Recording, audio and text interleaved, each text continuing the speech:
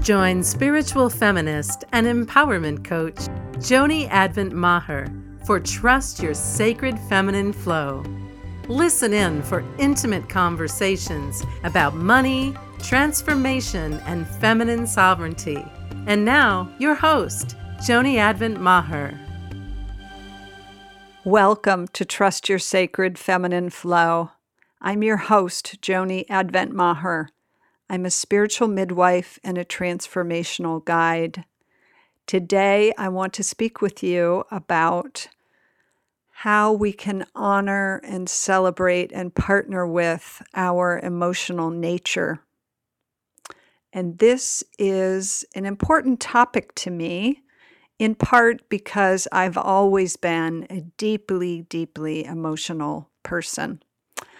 As a little girl, I was the feeler in the household, which means I was the one that was feeling everything that was going on in the family. And when others had pain, I was both aware of it, but also feeling it. And I have carried that into my adulthood. And some of you may recognize this as being empathic, and that is a component of it. I am deeply empathic.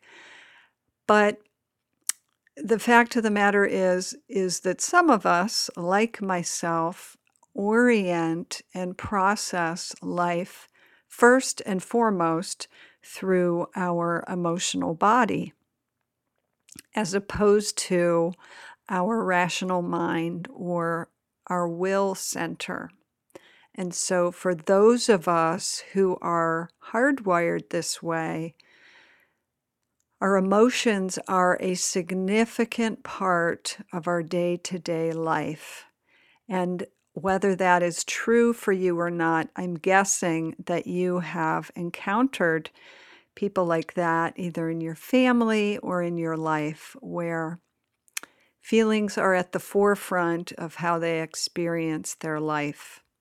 So I want to both discuss that piece, but also for all of us, our emotions and our emotional nature is important. So let's start with that. Most of us live in a culture that worships the rational mind and that worships reasoning and our capacity to cultivate and strengthen our intellect. We also live in a culture that worships strength of body and of character. But there really is not a lot of attention paid to our emotions. In fact, most of what is portrayed is the value of having our emotions under control, being invulnerable. And that leads to a way of perceiving life as linear and rational, and as we've talked about many times on this podcast, a more patriarchal perspective, a perspective of right and wrong. And I think about the Rumi quote, which I love, which says, "Somewhere beyond right and wrong, there is a garden. I will meet you there." And I believe that it is in part our emotions that allow us to inhabit that garden beyond right and wrong. And so many of us were not given the space to just feel what was true or just feel what we were experiencing in the moment emotionally. And we have learned to close it down, compartmentalize it, gloss over it, or toughen up and become invulnerable. There is such a glorification at this time in being bulletproof. And frankly, pardon me, but it's a bunch of bullshit. Because the strongest, most courageous people I know are those people who are able and willing to meet their tender, vulnerable feelings. Those people that are willing to have their heart broken again and again and again by being fully present in their lives. And that means being willing to feel our feelings. And I don't mean wallowing in a puddle of despair or grief or pain. But what I mean is learning and cultivating a facility and an agency in both being present to our emotions, allowing them to inform what we know and who we are, and to bring a fullness and a vibrancy to our life. Because as we know, if you're not able to feel your pain, then you cannot feel your pleasure. You cannot feel joy. You cannot feel ecstasy. And that is our invitation. Our invitation is to be here fully alive and fully engaged with life, and to say yes to it all, to lean in and to allow ourselves to be affected by life. And when we do that, we naturally have feelings. We have sadness. We have joy. We have emotional pain. And we have ecstasy. So we have the whole range. And so much of what we're taught is to run away from the painful feelings, from the vulnerable feelings. But the fact of the matter is, if we were able to just be present with the sensation or with the experience in the moment, it takes literally 90 seconds for the electrical chemical response in the physical body to register an emotion, for it to complete its circuit. It takes 90 seconds. So it really is just like wind blowing through a screen that we can allow to flow and to move. And to the extent we can learn to breathe, to be present, to say yes to the experience without the mind hopping on board, to fill in the story, to keep the story going, to keep the emotion going. When we can just allow the pure sensation of the energy of the emotion to move through us, it quickly shifts and evolves to something different. We have all witnessed that with babies or with young children. It's as if the storm comes in and they feel very intensely, whether it's their anger or their sadness or their fear. They allow themselves full body to experience it, and then it's over. It's like the storm has passed. They look up, they look around, and it's like, okay, what's next? And they're ready to move fully into life. So for most of us, somewhere between childhood, infanthood, and where we are today, we learn to cut off and shut down our emotions. And certainly, we need containers of support, and we need a loving presence in order to really feel free to experience some of the more painful emotions of life. And we can create that for ourselves. But for most of us, we didn't receive that fully along the way. And we have those frozen, stuck emotions that we're still carrying around in our body and that we're working to avoid.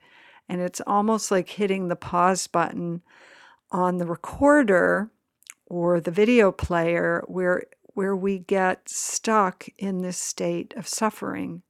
And so the release of the emotion is never allowed to complete itself, because I've said before that our system is always moving towards health, wellness, and wholeness. And that's true of our emotional being and our emotional body as well.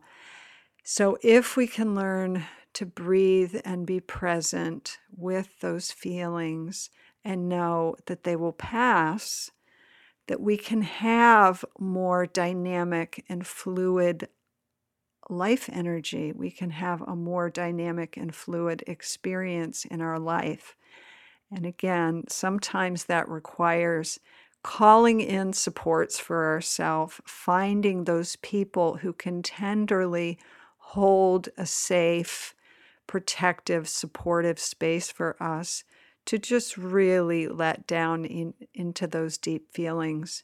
And to the extent that we can do that, it really makes space and expands our capacity for deep joy and ecstatic living. And now I want to do a special honoring and acknowledgement for those of you that are the sensitives, that are the deeply emotional ones. One of the things I've come to realize, because for most of my life I really thought that having such potent emotions that I would need to stop, pause, and process before I could tend to things or before I could think clearly. I thought that it was a liability. I thought it was a weakness. And certainly my culture and my tribe and my family growing up did give me that message. But I have come to realize that it is one of my most powerful strengths. It is one of my most powerful gifts, and that is true for you as well. I know that I have a perceptive capability that is beyond most people because I am so deeply emotional. And I believe that if you are deeply emotional, you have that capacity as well. And we do have the necessity to learn to balance and partner with that emotional nature. And what I mean by that is to not lose ourselves in it, because that can be the challenge when we feel deeply, to get lost in it and not keep our bearings and our capacity to have one foot on the shore, even as we're in the deep waters of emotion. So those are skills that we can learn. But once we do, we have incredible perceptive abilities. And it's not unlike how animals have a capacity to perceive things that we humans cannot. Those of us that feel deeply have perceptive abilities that are beyond the average everyday person's. And so I want to acknowledge and celebrate that. We bring a unique kind of leadership and gift to the world that it so desperately needs, because we are the ones, I believe, calling our brothers and sisters, our human family, back to our humanity, back to remembering that when we treat each other badly, there is a price to pay.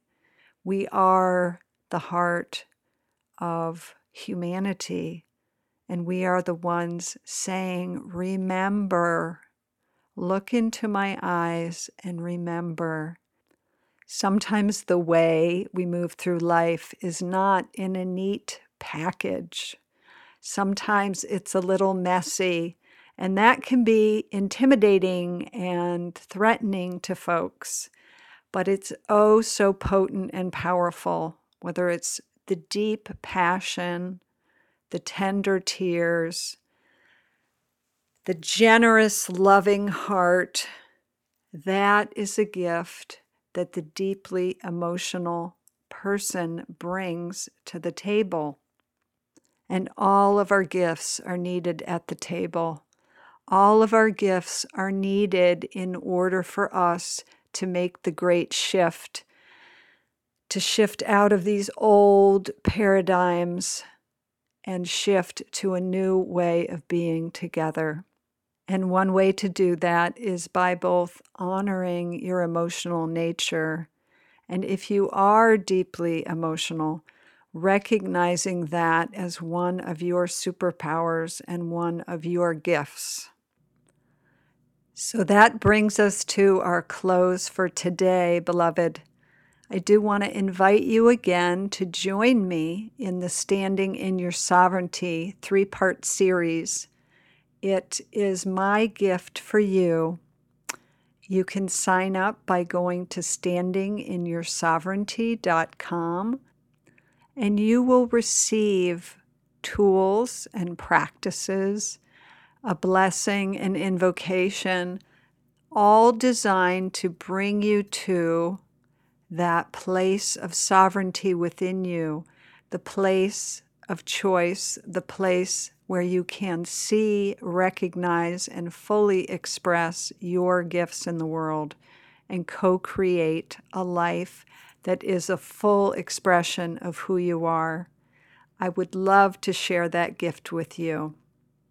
Again, at standinginyoursovereignty.com. And until next time, beloved, always trust what your heart knows. Thanks for listening to Trust Your Sacred Feminine Flow with Joni Advent Maher. If you like what you heard, the best compliment you can give us is to share our podcast with a friend and subscribe, rate, and review our podcast at iTunes.